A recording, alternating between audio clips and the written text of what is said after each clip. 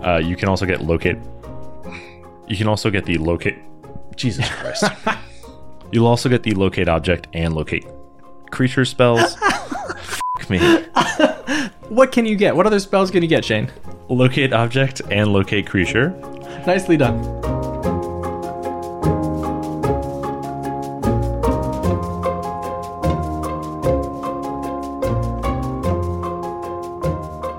Live from the Mundangerous Magic Mirror in New York City, I'm your host Shane. And I'm your host, Ishan. And welcome to episode 167 of Total Party Thrill, a podcast for game masters and players where we discuss our campaigns in order to inspire yours. In this episode, we're talking surveillance, spying, and scrying. But first, the rogue traders lose their heads in the Dynasty Unwarranted campaign. And later, the Eye of Horus sees all and hears all in the Character Creation Forge. So Total Party Thrill is brought to you by Elderwood Academy. They are artisans who craft amazing gaming products including dice towers, dice trays, dice boxes, deck boxes, dice, and more. Expertly navigated through that. Thank you. It was a minefield. Yeah. All of their products are crafted to look like spellbooks, scroll cases, codexes, codices, and other awesome fantasy gear that we love. I was actually just trawling through their website and landed upon the gemstone dice, which I don't think I've ever brought this up before, but I am kind of like a rock geek a bit. Oh yeah? A little bit. Yeah. I also used to sell jewelry way back in the day in the mall. Not door to door. Not like your jewelry, but yeah, not on Etsy. At a mall kiosk. Yes, exactly. Okay. All right. That's a very East Tennessee thing to do. It wasn't good jewelry.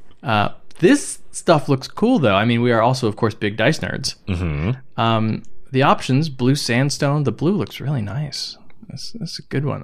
Lapis, which is also a very pretty blue. I like blue dice. Mm-hmm. I don't know if you know. Rose quartz, which I think we've been talking about. Hey, what are the Mohs scale ratings for these particular kinds of gemstones? Because we're going to be tossing them, at rocks and stuff. Right. We're going to hit them with hammers. Well, that's what we do with dice. We're going to be hitting them with party members that we don't appreciate their input. I mean, wait, what? It's harder than a face, so that's good. Right. We got some jasper. I will admit I don't know what howlite is, but it looks cracked. It looks like a marble countertop. That's what it looks like. Oh, nice. Yeah. Yeah, I really like the rose quartz. I am partial to pink dice because I find that I can spot them on the floor much easier. So pinks and purples are my preference. I used to like black dice until I lost them repeatedly. Yeah, forever. Well, until your feet find them, which is a terrible day. Why not yellow or red, fire engine colors? Yeah, I don't know. Why aren't fire engines purple and pink? That's actually the real question we should be asking. Okay, well, I don't think that's what the good folks at Elderwood Academy are paying us to ask, but yeah, so between the dice, the dice towers, the scroll rolling tray, which I really like, I think they make a lot of cool products. You can check out all of their creations out of wood, gemstone, plastic, etc. at elderwoodacademy.com and tell them that DSPN sent you. Yeah, that we sent you very directly and didn't digress in any way. Right. Tell them that we read their ad copy perfectly. Please lie for us. Like you always do. Thank you. So, Shane, you've been playing something, I don't know, that surprises me. You've been playing Pathfinder, you traitor. I have been playing a Pathfinder, but it's a PC game. I have been playing Baldur's Gate 3, if you will.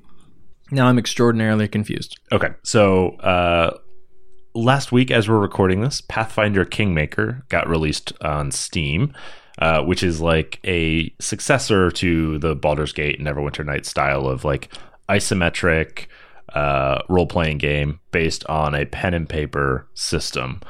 In this case, they're using Paizo's Pathfinder.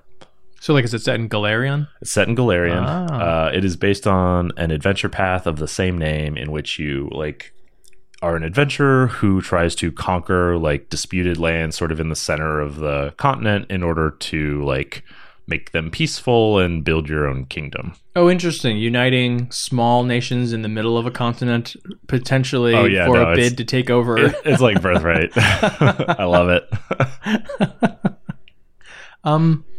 All right. So neither of us loves Pathfinder. How does it play? It plays like Pathfinder. Oh, okay. All right. It is a faithful recreation. It is a faithful recreation of Pathfinder. I mean, I am not the expert by any means, but there are a ton of character options built into the game. Like, if they didn't recreate all of the like core books, then they have created most of it. It is deep. There is a high learning curve for Pathfinder, which means I spend a lot of times leveling up my characters by looking at forums. Right. I need a build for Right. my NPC. Like, I just look for like the rating system of abilities, and I'm like, cool, I'll take all the like blue abilities. That's fine. I'm so glad that carried over. Okay, so for those of you who don't know, Pathfinder is like it was initially built as a continuation of 3.5 for people who didn't want to switch over to 4th edition D&D. But in 3.5, especially on the character optimization forums, there was this system developed where people would sort of rank all the abilities or spells or class features to see like what was good and what was bad, and they use a color coding system. Right. Blue is like good, sky blue was the best, or I guess gold sometimes. Yeah, see, that's the thing, is like sometimes gold is the best. I know, you sometimes gotta blue read is the the rating best. and everything. Yeah, Yeah. exactly. But like Like, what is the legend? So Pathfinder, they always use blue is the best, then green, then gold, then red. Gold is like at the bottom? Yeah, gold is a warning, That doesn't make any sense. and red is terrible. Okay, that's Yeah, very I know. confusing. So I just had to go through. I had to readjust my mindset. All right, but yeah, just spot blue, spot blue. Yeah, exactly. All right. So that's how I've been doing it. So the game is interesting. The story is incredible, and it is the reason I'm continuing to play this game, because I'm very excited about where it's going. It was written by Chris Avellone, who wrote the Kingmaker adventure path, and was also one of the writers of like a few games you might recognize, like Planescape Torment and Neverwinter Nights, and Oh, I may have heard of a couple of those. yeah, like a few of those BioWare classics. So like it's really good from a lore perspective. I am struggling a bit with the gameplay itself, because it turns out like the way they've adapted it to kind of that real time but pause ready combat can be a little bit frustrating, and doesn't feel like they've made all of the UI improvements that I would expect over the past 20 years since Baldur's Gate came out. It is basically built on the same engine, I think it's their own engine, but yeah, it's built on the same principle of like... which was great in 2004.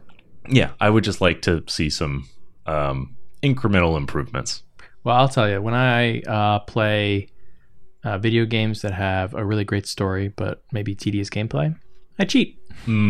Yeah, I save scum a lot, actually. That seems to be the way the game is built.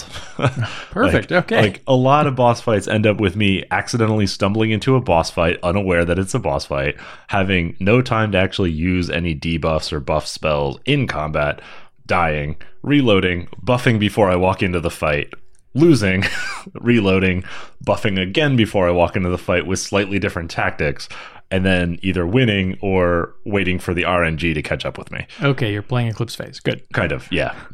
It is... It's getting improved through patching. There were some rough days at the beginning. It is getting improved, I will say. But a few people have described it on the Steam reviews as playing Pathfinder faithfully recreated with the worst DM ever. And you know what? Pretty good story. Pretty moderate gameplay. That sounds like about right. The worst DM reading through a really great adventure. Yeah, exactly. So I'm hoping it improves. I will likely be doing a more full review, either as a blog or maybe partnering up with a different show to talk about it. But stay tuned. I'll get some more updates on that sometime later. Yeah, stay tuned for Shane's new show, The Pathfinder Chronicles. Total Pathfinder thrill. I mean, I might start live streaming it, actually. I just got a new PC and a webcam, so I might. Okay, can you at least hide that behind some sort of Patreon paywall? Yeah, okay. Yeah. We have to offer them something. Twitch.tv/Mundangerous, if you're invited. All right, Shane, speaking of learning by dying, where are we in the Dynasty Unwarranted campaign? So the Dynasty Unwarranted campaign is our Warhammer 40k Rogue Trader game played using Dark Heresy 2nd Edition rules by Fantasy Flight Games. And on the Dead World Malajact, the Rogue Traders have left the Verza House, the ancient obsidian fortress powered by a powerful psychic engine of Tzeentch that was once visited by the fallen Dark Angel, Lord Cypher. And good riddance. Yeah. After days of constant assault, they are shaken, battered, and broken, and have suffered 90% casualties. And they are now trekking across the deadly, dusty, craggy surface of the planet to the Inquisitor's headquarters in order to return their findings to her. We are doing it grumpily because she didn't send us eagles. Right. Why not? I don't understand. So she did send you reinforcements. Yeah, but it's Roth. Yeah. So after a few days, you spot the convoy, and it is indeed a regiment of armsmen, 3 wagons crewed by inquisitorial guards, and all led by Lord Captain Roth himself, your rival rogue trader. I am actually now okay with this. You know what? He did us a solid by actually coming out. It is a show of respect. Uh-huh. It must be a show of respect, right? Oh, yeah. Right? Oh, yeah. Okay, not at all a show of clandestine meeting to get out under the thumb of the Inquisition. Yes, we did want to talk where she couldn't hear us. I mean, we're crossing our fingers that she can't hear us because she's very psychic. Right. You have a good feeling about this until you don't. Yeah, because Trix and I, Trank, end up hearing the Company 6 chant, faintly drifting on the wind, which of course is what our armsmen sing when they are marching to certain death. Uh-huh. That is a sign of ill omen, if you will. So we meet and dispatch with the relevant formalities. Flair forgoes being properly introduced, which saves us a good 20 minutes. Yep. And we get down to business. We try to figure out some kind of partnership to get us both off of this planet alive without being murdered by Dark Angels or an Inquisitor who want to tie up loose ends, without actually revealing the information that we have about Cypher, because, of course, if we tell Roth, then he has no incentive to keep us alive. Right, and then you have no leverage, yeah. So during this process, your arch-militant and your peer, as Trank's peer, the other arch-militant, Draco, is growing increasingly agitated and begins sort of, like, as these negotiations progress, mocking and goading Roth, who is trying his best to ignore Draco and remain professional and just focus on the kind of greater goal here of getting everybody out of this mess alive. Yeah, Draco, I think, has sort of gotten fed up with all of this negotiating. He's sort of looking at Roth's right-hand man, who also looks like a gunslinger. If you recall, Draco is a very talented gunslinger in his own right. He is. Who's just sort of like standing there all cocky with like his nice guns and just like eyeing us up and down like we don't matter here, even though we're rogue traders. We're rogue traders. We deserve some respect. Right. And like, really, Roth should just give us what we want. Yeah, because Draco is kind of hung up on like the experience of the Verza house. Oh yeah, and like the stress that has put on the group and like the minor miracle it took for them to survive. Yeah, what has Roth been doing this whole time? Yeah, you've been trekking around in the desert thinking it was terrible and not knowing how much worse it could be. So as the two sides continue to sort of dance around terms and try to negotiate without exposing any details, Draco finally pushes it across the limit. Yeah, he flings an insult. He does, directly at Roth. And then a single shot rings out across the desert. The Inferno pistol round leaves Draco's head a mess. It incinerates the top half and burns the flesh off of his head and neck to the bone. He flails about a bit before unceremoniously collapsing to the ground in a heap, dead. That rival gunslinger blows the smoke off his Inferno pistol, holsters it, and looks at us like we should get back to business. And we'll find out what happens next week. So this week, we're talking about scrying and remote viewing and Farsight. Sight beyond sight. Right. A kind of catch-all here. Depending on your system and your setting, there's a lot of ways that players can get a glimpse to listen in or view in on what's going far away. NPCs too. The enemies. Right, yeah.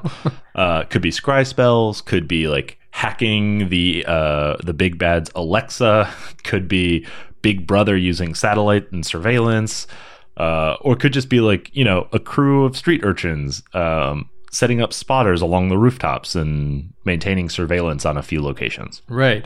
Sherlock Holmes and his Baker Street irregulars. I've got kids watching everything in London. Exactly. Or which Batman movie was it? Oh, it was just The Dark Knight. Right, this is the second one. The second one. Where at the end, right, he's got the surveillance system that is monitoring every cell phone in Gotham. Yeah. Yeah, uses it once and then destroys it. Well, right. Yeah. Probably. Right. Yeah. It destroys the plot point. Destroys the hardware. Schematics are still somewhere. Right. Where would Bruce Wayne get enough money to build another system? So scrying and all of this type of surveillance always presents a problem for the GM. How do you make it rewarding when players invest their resources in it without foiling your own plots and surprises and like the rewarding aspects of play that come from the story itself? Yeah, it's similar to the like telling the future issue, where it's like, I guess I'm just supposed to be giving this to you, and so you know exactly what's coming. All right. Yeah. It's also always worse if the scrying is unexpected. Either because it's coming from some sort of like new character ability, or there's something that your party figured out. They built some sort of contraption. Yeah, or like you thought they had an ability, but they've somehow managed to expand its use far beyond what you expected. Like hacking every single cell phone in Gotham. It was like, I gave you a hacker. I didn't give you a hack everything. But he has a really high modifier, and he had a lot of time. Right. He hired a bunch of low-level underlings that used the help action 147,000 times. Right. So it's like, what do you do, right? Like, scrying comes up in the game. You want to make sure that you're making it feel rewarding, but also like continuing to have a good game overall. That like the short-term reward isn't ruining the long-term reward. Yeah, there's a general goal here, which is you want to give the players most of what they want if it turns out that the scrying is successful. Yeah, and the caveat to that is players do not want the total story ruined.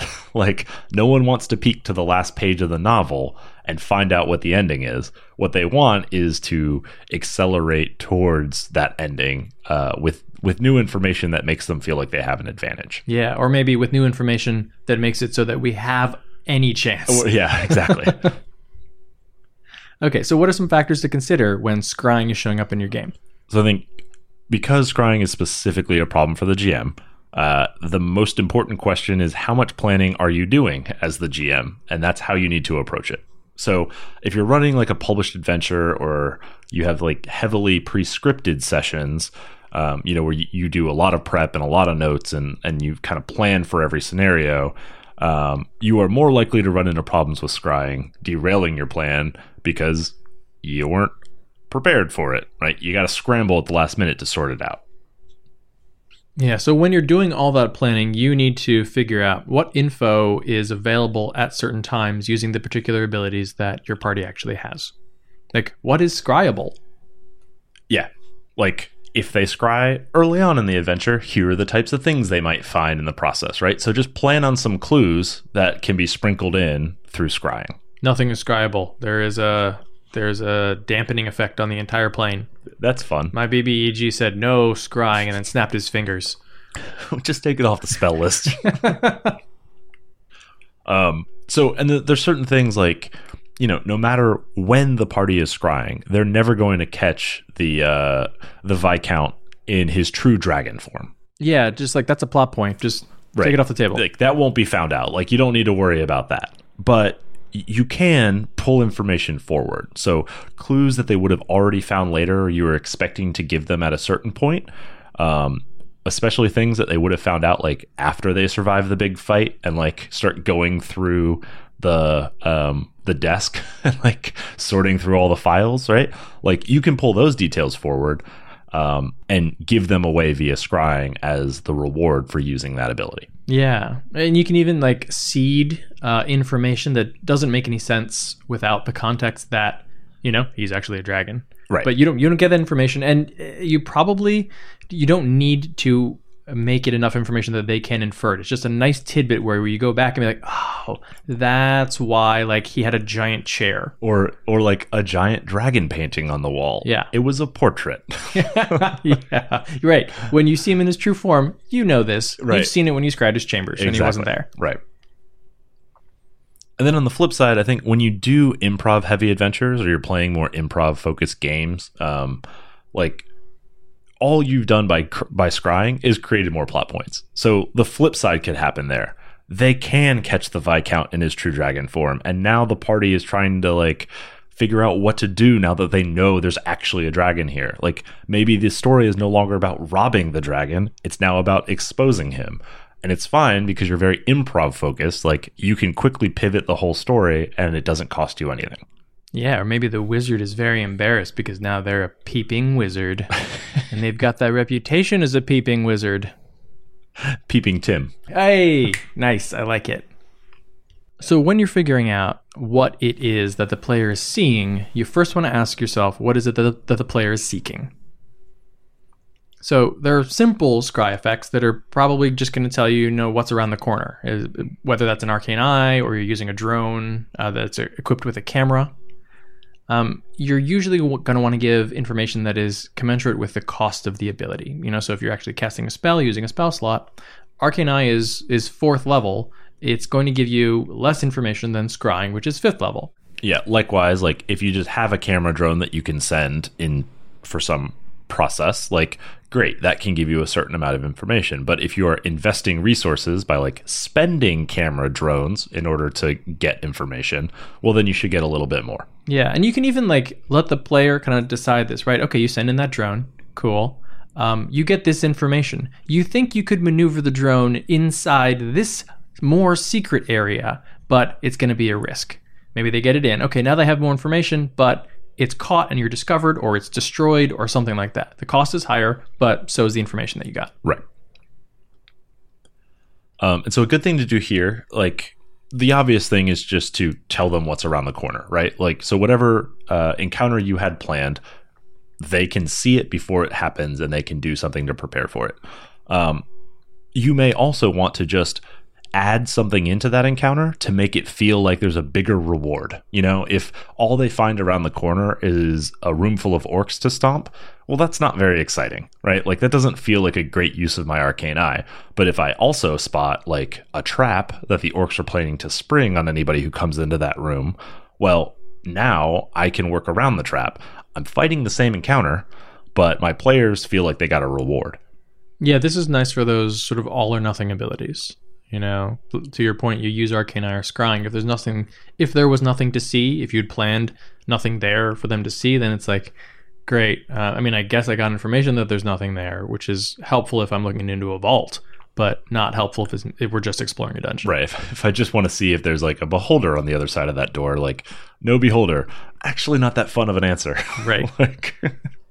Just more hallway. Right. But no, the Horcrux is not in this vault. Great information. Yeah, now I can skip the rest of this dungeon. Then, like, escalating up the chain, right? The more straightforward scry effects, they give you kind of basic information, like who's coming and going, who's meeting with whom, where is a given object or a person, kind of broader than your immediate surroundings, but still limited in the scope of the information that you can get. Yeah, these are generally used to enhance the flavor of the adventure and to make the world feel alive, right? Things are happening even when the party isn't there. And when you're not doing anything, or when you're, for example, all standing around a scrying pool, other things are going on. There is an opportunity cost to this, and it increases a sense of urgency, right? Nothing is static. Yeah. And like, in like a Night's Black Agents game, you've left your safe house. You might want to know what's going on in the city when you finally get back from killing that vampire. Like, what's gone on and changed? Like, what is your surveillance doing in that meantime? Like, get some more information about the world around you and maybe see the next adventure in the process. Mm-hmm. In a more tight adventure, this can also just be a shortcut to information that they would investigate and acquire from some other means, right? Like, they could have gone, each of them split up around the city, and like hung out for a few days at a few different locations and gathered this information, or they could just use a resource and get it now. Generally, that's not a big difference in your adventure. It's just a different way to solve the problem. Yeah, it can be a nice way to keep the party from having to split, right? You've got this rogue with all these abilities. They could sneak in and find some stuff, reconnoiter, or they could just, send out a message to their irregulars. Right. And great, I've essentially scried the city. We didn't have to like go anywhere and do anything. We could do multiple things at the same time. Or like we all get together, help the wizard with the scrying ritual. Like we did a thing together. We got what we needed. We go. Yeah. And this gives you a lot of flexibility in pacing too. Like if you need your session to pad out a little bit, you can make this a little more involved of a process. And if you need to escalate towards the end of your adventure, you don't want to waste a lot of time on this. Like scrying is a great way to get a lot of information in a quick info dump and move on. Oh, totally. It's nice to have different options when you're never really sure which players are going to show up any day, right? Like, okay, if the rogue isn't there, I guess we can't do the reconnoitering. Fortunately, the wizard can scry. Yeah. Let's do that. Right. And then there's like deep scrying effects, right? These give access to information that the players could never get through conventional means. So this is like, a scry spell into the villain's inner sanctum, or hacking into the corporate servers, or like divining the exact location of an artifact. Like those types of things you just can't do without this specific ability and effect. In this instance, they're usually expensive to use. And because they are so expensive, whether that's in like actual gold pieces or credits, or it's an investment of time to sort of like set up this ritual and make it actually work. Or just character build points, right? Like if you're the hacker and this is the cool thing you do. Right, I dumped so many points into this skill. Yeah, right. It needs to drive the plot forward. Like it must drive the plot forward. Otherwise, it was a total waste. So you want to kind of gauge this based on where you are in the adventure, right? So if you're early in an adventure, you want to uncover secrets that prompt more investigation, like an answer that begs more questions. So if the Viscount is secretly a dragon and you have realized this in the second hour of your 4-session adventure, then it needs to beg the question, why is he here? What is he scheming around? Like, what's his deal? What should we be worried about, right? Like this should be a warning to us that something is going on that we don't know about, that we need to figure out. And that becomes a focus for our party. Later in an adventure, this information should accelerate the plot and escalate the tension. It turns out there are Chaos Space Marines and they're stealing a holy Imperial relic from the chapel right now. Okay, that's not information we're going to build on and plan on. No, we're going to go to that. We're going to go to that chapel, and we're going to stop them. Let's get in the gun cutter. Or actually, what I think you guys would have done in the Dynasty on Wardeck campaign, if you had found this out, was leave. Which is why I believe you failed in this attempt. So there comes an element of know your players and which way it's going to escalate. Can we jettison the chapel? Is there a way to do that? Right. Does it have locks or something? No? All right. In the future, let's make sure that every part of the ship is able to be jettisoned. I mean, it's just like grenade cascades. If they're available for you, they're available for the enemies. You might find yourself in a chapel someday. Gonna get spaced. And part of that is the way that you deliver the information too, right? Like a dragon casually lounging around taking care of state affairs in his private study isn't exactly an urgent situation. It's a curiosity that gets investigated. Chaos Space Marines actively stealing a holy Imperial relic and dragging it towards the sole exit. You might have some questions about that, but it has a level of urgency that like demands it be dealt with. Right. They've just hefted the arc. They spot the drone and they shoot it with a bolter. Yeah. Okay. Yeah. The camera turns. They shoot it. Oh. You got about 4 frames. Right. So you also need to consider, has the target of your scrying anticipated this? Do they know they're being watched? Or would they even suspect that they might be watched? Right. I mean, my characters also always assume that they're about to get scryed on. They're probably always invisible sensors somewhere. Your characters are always being scryed on by the Emperor. Oh, very true. Yeah. Always watching us. He knows. He knows. Do I save you? Of course I save you. Of course I save you. You're my favorite. Is what he probably says. Yeah, he definitely says that. Mm-hmm. Yeah. With his text-to-speech. It's probably not Sinch. Well, more paranoid subjects might take specific anti-surveillance precautions. If you live in a world where there is Superman, Lex Luthor always lines his chambers with lead. Or, just scrying. Just regular scrying magic, too. Oh, does that stop scrying too? I think lead does. I think it? it might. It does. It stops a lot of that divination stuff. The mid-level stuff. I think the highest level stuff, which is disconcerting. Like, why? Right. Why does it do that? What's so magic about lead? But things like static fields or Faraday cages like are great for more high-tech settings. Yeah. The entire tower is a Faraday cage, fool. Right. Like in more real world, kind of more grounded games, like a lot of times, like tradecraft is just to run the shower so there's background noise, or turn up music very loudly, or meet in a very public setting where it's difficult to like extract a single voice from the crowd. Mm-hmm. And the key to this, like, because what you've said by doing this is basically like, know your ability that you've spent points and invested in doesn't work. So you need to make that information important in its own right. Right. So like the merchant that you thought was just this doddering fool is actually quite spry if he's got all of these like precautions taken and you can't spy on him. Right, and can use sign language behind his back with one hand. Right.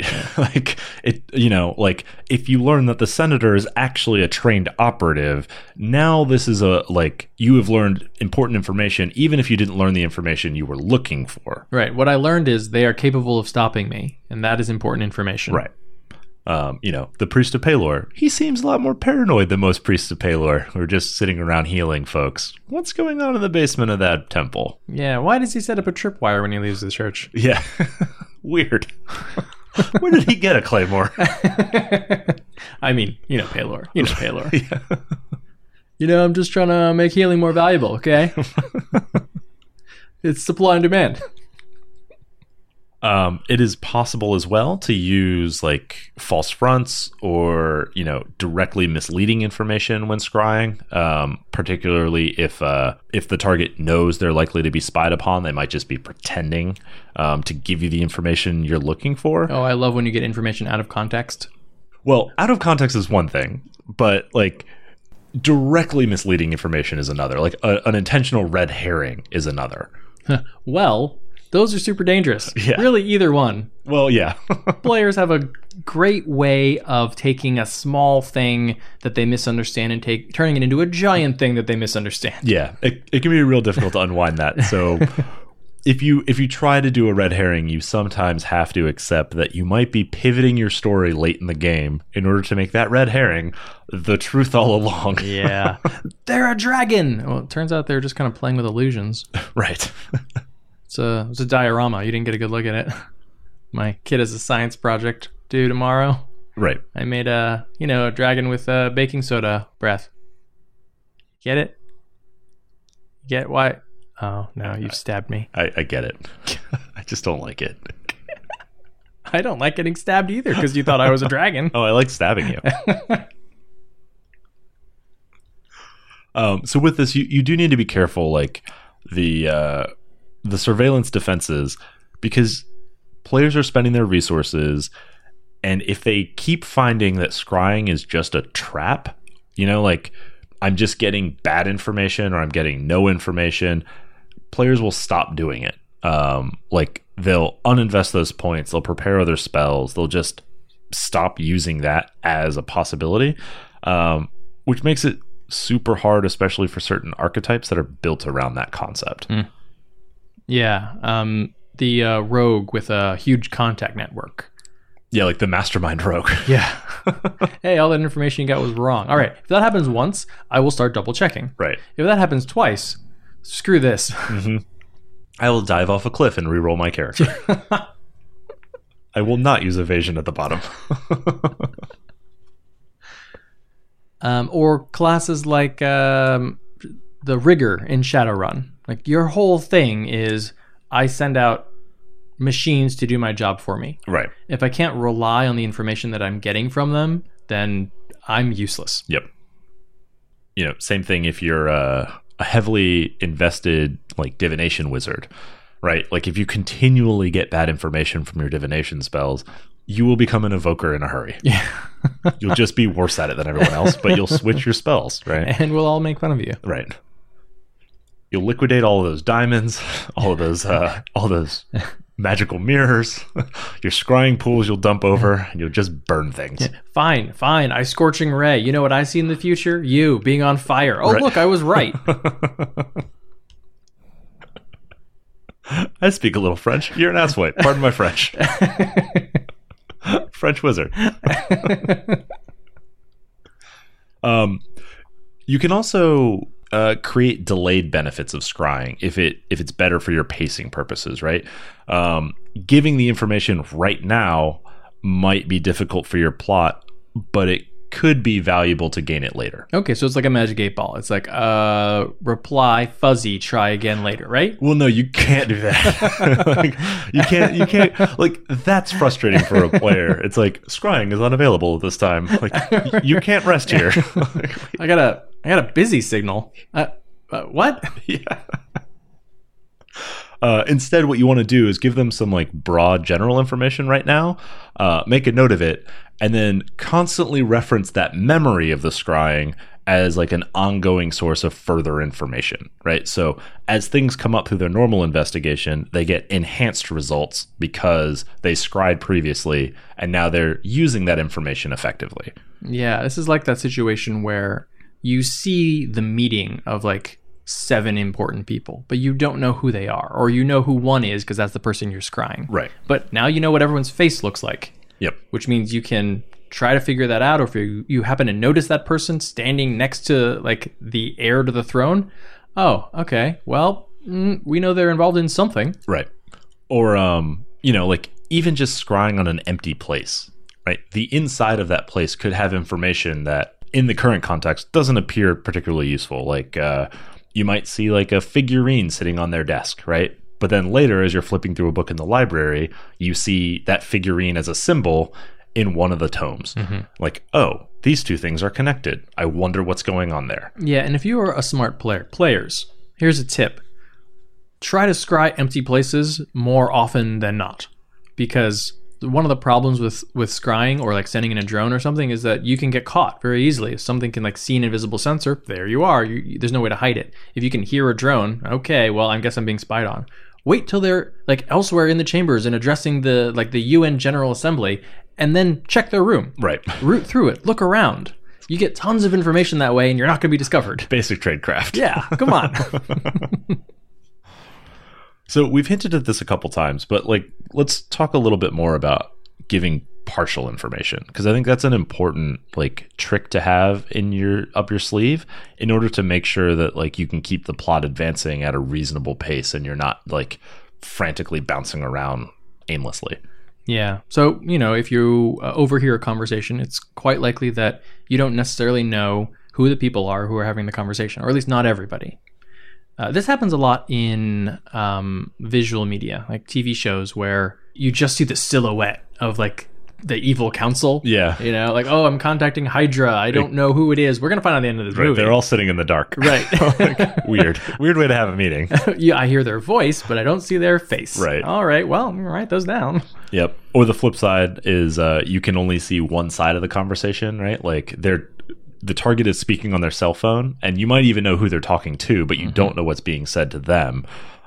This works, with a sending stone, or even like a message spell, or receiving a paper message. Like a lot of times you can't see what's on the scroll, but you can see the reaction to what's on the scroll and infer what's going on. Right. Letters don't include that like quoted message like emails. Right. Yeah. Keep in mind which side of the conversation your players are getting, and players keep in mind which side of the conversation you're getting. Like if this person is giving instructions, great. You don't know how they're going to be carried out. Also, if this person is receiving instructions, you're probably only getting, yep, I understand. Yes, sir. Yes, ma'am. It's definitely happening. No, I can't do it until tomorrow night or whatever. Right. Okay, great. You know when, you don't know what. Right. Yes, a red Ferrari. I'll have it ready. Full of bombs.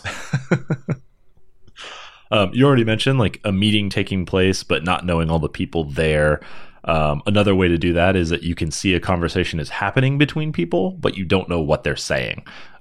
Either like you've identified them walking in and you don't actually have access to the meeting room, or they're facing away, or like, coaches on the sideline, they're covering their mouth so the TV cameras can't tell what's being said. Or they're Bane. They just wear masks. Why would you not? Cloaks, that type of stuff. You could intercept a communique that you would have no access to except because of remote viewing. Of course, if the enemy is smart, that they are always communicating in code. They're always writing notes to themselves in code. Right. Yeah. Like you said, you could even be like just listening into both sides in real time, but they're innocuously talking about sailing when what they're really planning is a heist. Of course, now you've got the initial call and response to get into the thieves' den. Right. The eagle lands at midnight. The red sparrow flies due north. Good enough. Another nice little trick to have available for yourself is remember that the weaknesses and like information that you're giving to the party don't have to turn a fight from difficult to easy. They can also turn the fight from impossible to possible, right? They could learn about weaknesses, about traps, about different plans, whatever it is that like they need to prep against. The way that you frame that in context, either like, oh, good, now you can bypass this, or, oh, good, now we know what we have to bypass in order to even have a fair fight. Right? Like both things work depending on where you are in like the escalation of your plot. Yeah, we talk a lot about not necessarily figuring out, what exactly your party needs to do in order to overcome a particular obstacle. You just kind of put an obstacle in their way and, talk it out, and they figure out a way around it, especially at higher levels. For a party that has access to scrying or drones or something like that, this is a great option here. Like you have an enemy and they have set up defenses. You have extremely versatile abilities. Figure out how to use them and how to get through. Because like, there's no point in me as the GM figuring out exactly how you're going to do it, because you're going to come up with things that I would never have thought of, and you will definitely not think of the things that I did and are saying are necessary. Yep. Players throw things out, throw out options. You don't have to say, all right, okay, I'm going to scry, I'm going to do this, and then you get into an argument about like whether or not your sensor is spotted or it can get into a location, right? Like, you can scry, you know how to scry, you have knowledge about scrying, talk to your GM. Hey, I'm thinking about doing this. If I do this, do I feel like this would work? How do I feel like it would work in this way? Is this a wise use of my resources? I don't want to use a 5th level spell if you're going to tell me I definitely know it's not going to work. Tell me as the player, because as a player, I don't know anything about scrying. So we didn't do a ton of scrying in the Morning Glory campaign, but when you guys did, it was pretty important to the plot. Angelic Bahar used Arcane Eye during the murder mystery to figure out how it was that the vampire actually got in. Yeah, I think he used Arcane Eye like kind of a lot as more of a local problem solver. That's true. Right? Actually, like as you guys were sort of going through random dungeons or whatever, he would just sort of be like, okay, Arcane Eye. Right. Arcane Eye all the time. I'd never stick my head around a corner. Why would I do that? Right. I'm not an idiot. Right. Yeah, and it was helpful in the murder mystery to figure out how the vampires got in. But there was also like a weird amount of value that came out of scrying just from a background perspective. Like, because Susie, who played Lou, used her scrying mostly to advance her own personal like story. Like she would just be like, oh, I have extra spells and we're resting. I would like to scry on Belashira now. Yeah. How is Belashira doing? Poorly? I'm hoping poorly. Usually the answer was, oh, you scryed Belashira. Okay. Belashira looks right back at you. It is the Lord of Eyes. Yeah. After all. But that was information that, okay, Belashira's looking at me. Belashira also probably already knows what we're doing, right, because like that's Belashira's thing. But now the party knows that Belashira is not in Kyber, right? Certainly not on the surface, not inhabiting some other vessel. Right. And then eventually when you scry on Belashira, you get nothing. Which is the most disconcerting thing. Because he dead. Ish. Well, dead enough. The first time. Yeah. All right. Do you hear that, Ishan? That is the squishy sound of eyeballs dying. Then it is time to move on to the Character Creation Forge and see what we can find. But before we do that, let's talk about how our listeners can get in contact with us. We do love hearing from you. You can tweet at Shane at Mundangerous. That's MUN Dangerous. And you can tweet at Ishan at Evil Sense Carne. That's malice minus meat. And you can tweet at the show at TPTcast. You can also scry on us at totalpartythrill@gmail.com. And you can find us on the web at www.totalpartythrill.com. We're also on Facebook and Instagram at Total Party Thrill. I really feel like you would email us at totalpartythrill@gmail.com and scry on us at Facebook and Instagram. How would you find information that we are not necessarily trying to release? But how would you get that by emailing us? Oh, right, because we're very loose-lipped in email. Yeah, and then also, probably phishing. Right. Oh, that's right. Good point. Yeah. Oh, finally, this Nigerian prince got back to us. So excited. So Man, we can give up the podcasting. We're going to make $14 million. Speaking of making all the money, Total Party Thrill is brought to you by Archvillain Games. They are currently in the midst of a Kickstarter running through October 30th, selling character sheet gauntlets, which, at least according to this copy, are kind of like binders for your character sheet. Yeah, except they are made of resin or ABS injected molded plastic. They're like detailed, like miniature level holders for your character sheets. They're actually like really, really neat. Check out the website. You can see it's like you slide a sheet of paper into them. It has all the windows and all the trappings of your character sheet, like kind of carved into the binder. And then you just fill in the blanks on the paper so that you can see you have 16 dex and you have 14 con and you have a +6 in stealth. And all of those things like just kind of sit on the sheet within this like really beautiful looking plastic binder.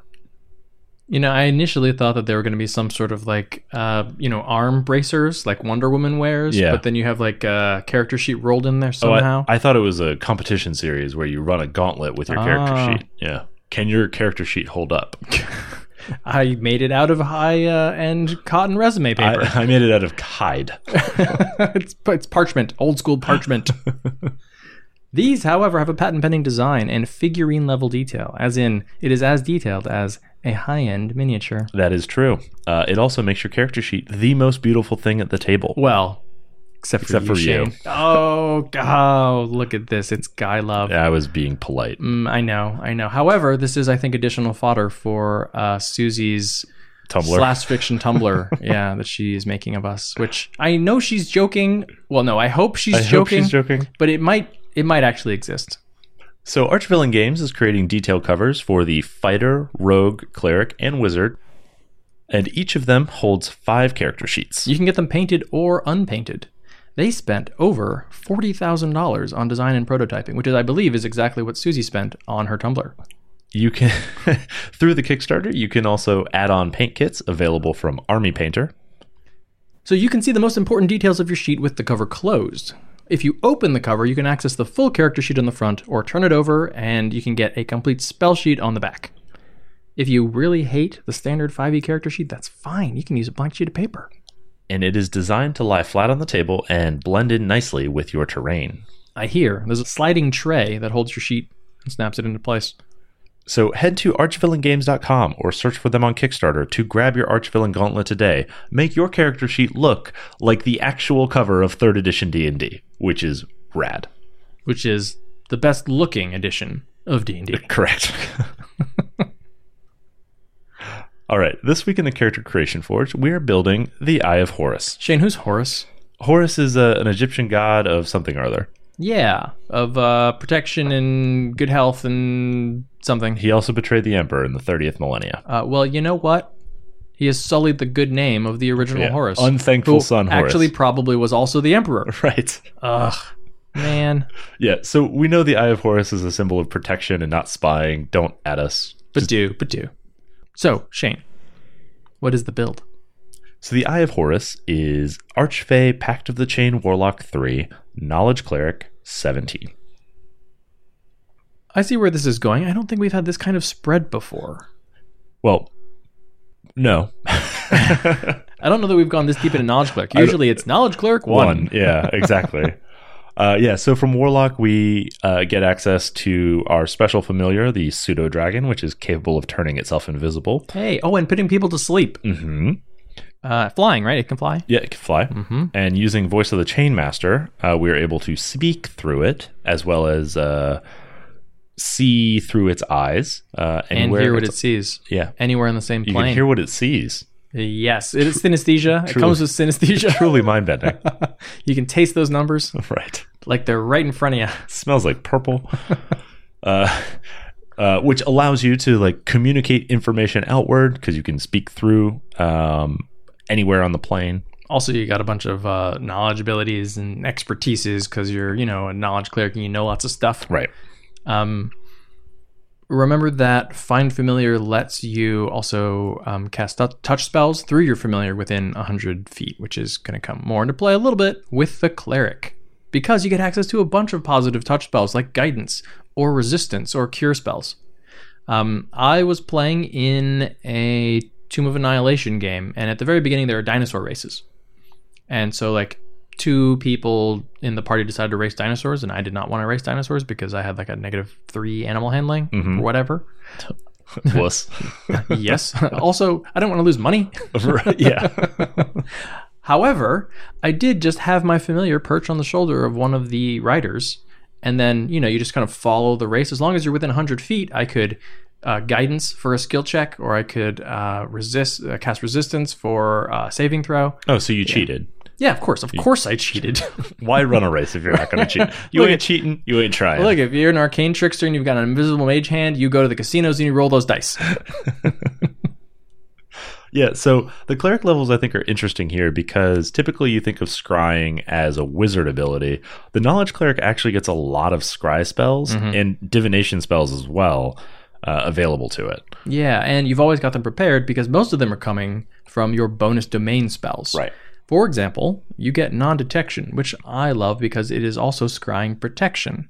It doesn't require concentration, and it lasts 8 hours, so you can cast it on yourself. You can also cast it on your pseudo-dragon also. Right. So, like, they're far away from you, but they can't be seen because they're invisible, and they also cannot be scryed upon. You'll also get Arcane Eye and the Scry spell, which are sort of the baseline for scrying. Yeah, I guess you can't really call yourself a scryer if you cannot scry. You can also get Locate Object and Locate Creature, as well as Gesh and Speak with Dead, which are an interesting little combination here if you're a little more evil aligned. Or maybe lawful aligned, okay? Like, all right, I can't scry in there because it's warded. Fine, I will Gesh someone to go in there who already has access. They can die inside, and then I will traipse on through and speak with them as a dead body. There we go. And I'm a cleric. I guess I could probably raise dead, but I don't have to. Right. As a knowledge cleric, you get access to read thoughts, which I love the idea that like scrying is not just I am in my tower in front of a pool or a mirror and looking at things far away. It can also be I go on a tour. I go on a White House tour. They don't let us that close to the president, but sometimes you can see him. And if I can see him, I can read his mind. Yep. And then at very high levels, you get object reading and area reading, which are also great in this same context. Like area reading is you just chill out in a place and you can see what has happened there before. Okay, most people don't actively protect a room when the important thing has already occurred. Right. Right? Like, okay, we sweep for bugs, we have our meeting, we leave, we don't care if there are bugs there now. Like, it's just a random hotel room, people move in. It's my hotel room, and I just watch what happened 2 hours ago. Right. Object reading is kind of the same thing. You can see what occurred with previous owners of an object. I like the idea of like marking a coin in some way and just like letting it circulate throughout a city. Right. You locate object, find that coin, get it back, and then object read. Right. Of course, you're doing that at level 20. Yeah. I mean, you can do anything. It's a plot point. Hey, I do these things. Yep, you got a lot of information about the city. What do you want to know? Exactly. I'm just glad you're not casting Wish. So in terms of leveling order, we'll start with Cleric 1, then take all 3 levels of Warlock, and then finish out Cleric. So Shane, who is your Eye of Horus? My Eye of Horus is the named Holy Protector of a lawful, good-run city. So he works alongside the constables, the head of the army, and the princess or duchess or duke or whomever it is that runs the city, sort of as the spy master, but the holy spy master, right? Like, probably works for a god, or worships a deity who uses knowledge not for like the pursuit of knowledge, but knowledge for the betterment of like humanity. And so like his focus is on making sure that malcontents and ne'er-do-wells in the city are unable to hatch schemes that threaten the positive social structure that has been established. This is perhaps a naive role. So your Eye of Horus is a snitch. Kind of. More like a spy master. I'm right, like a high-level snitch. Right. Takes all the fun parts of the city and cleans them right up. Giuliani! No, but this is actually kind of like that scene in The Dark Knight where he hacks all the phones, right? Like that is sort of what this job is to basically spy on everybody in the city and make sure that the most dangerous people are not able to hatch plots. It is a benevolent Big Brother. Exactly. So just Big Brother. Until it isn't. Yeah, exactly. I love Big Brother. I love Big Brother too. Siri, if you can hear this, I love you. How about your Eye of Horus? My Eye of Horus is very lazy and just hates to get into the thick of things, finds combat to be unpleasant, really prefers everyone else to handle that, but, wants to be a contributing member of society. So in downtime or anytime she can get away with it, hangs out in her apartment in the city and just sends her pseudo-dragon familiar along with the party. So she's a gossip? Yeah, sure. She can gossip. Talks through her familiar, and she's a kibitzer, right? Okay. So she's always looking over the party's shoulders, literally, because her pseudo-dragon is perched on somebody's shoulder and saying, I don't know, do you really think that's the way you should go? Maybe you should take a left. Hold on. Let me, I can probably look through a book. Give me a second. She's probably like, I think ensconced in a nice library and is like looking for the information. Oh, maybe she's like Oracle from DC Comics, who is like Batgirl post Killing Joke, who basically just like talks to everyone on the like through the internet, sometimes secretively, and is just like reading the computers all the time, and like is an amazing information broker. Okay. All right. Maybe one or the other of these. Maybe just really lazy and likes to stay inside. When she is forced to actually go out with the rest of the party, though, also like stays not in the back line, but like behind the back line. Within 100 feet, you can still cast most of your spells from there. And if you do need to help the party out, that's what the familiar is there for. Okay. I'm gonna use my familiar uses the help action. I will flame strike. I feel like your Eye of Horus is just a texting teenager. Oh, that sounds great. Sarcastra, that's what you played, right? Yeah. I'm not even there. And I can tell you're doing it wrong. Right. Okay? I hate you and your stupid face. My pseudo-dragon hates you and your stupid face. If I can't Snapchat about this, I'm not interested. My pseudo-dragon took keen mind and remembers it all. All right. Oh, actually, wait. No. Take keen mind so that anything you scry you can remember for a month. Well, yes. Okay. Done. All right. Before we wrap up, we want to take a moment and thank our Patreon supporters. Yeah, your support is what makes it possible for us to keep doing this show every single week. So if you'd like to learn more, you can check out our rewards at patreon.com/totalpartythrill. You can also leave us a 5-star review on iTunes. And if you do, we will read it on the air, just like this one. This is certainly one of the best tabletop RPG podcasts out there from August Tear. A few months ago, GM burnout hit me hard and I couldn't bring myself to put any effort into or even think about D&D. Listening to Total Party Thrill, however, has jump-started my creativity, and I'm realizing more and more how much better of a GM and player I could be. I emailed a question regarding an upcoming campaign I'm starting, and the response was well thought upon and inspirational. You won't be disappointed with the quality and care these guys put into crafting this podcast. P.S. I agree, Shane. Unless you could appreciate the multitude of amazing Jack faces,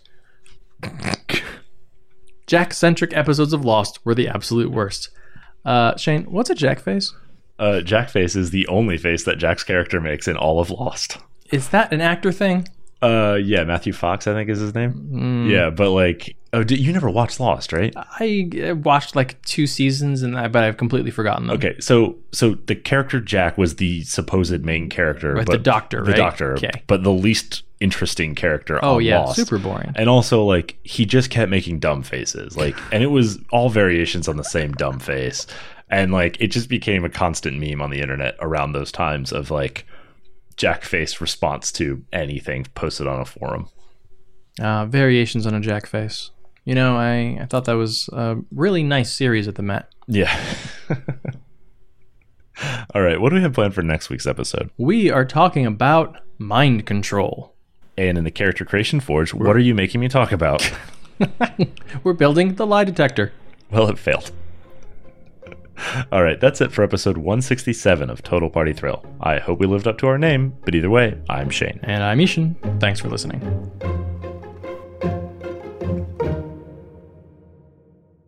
And here goes the DM's Deep Dive post-roll. With Mike Shea. Blah, blah.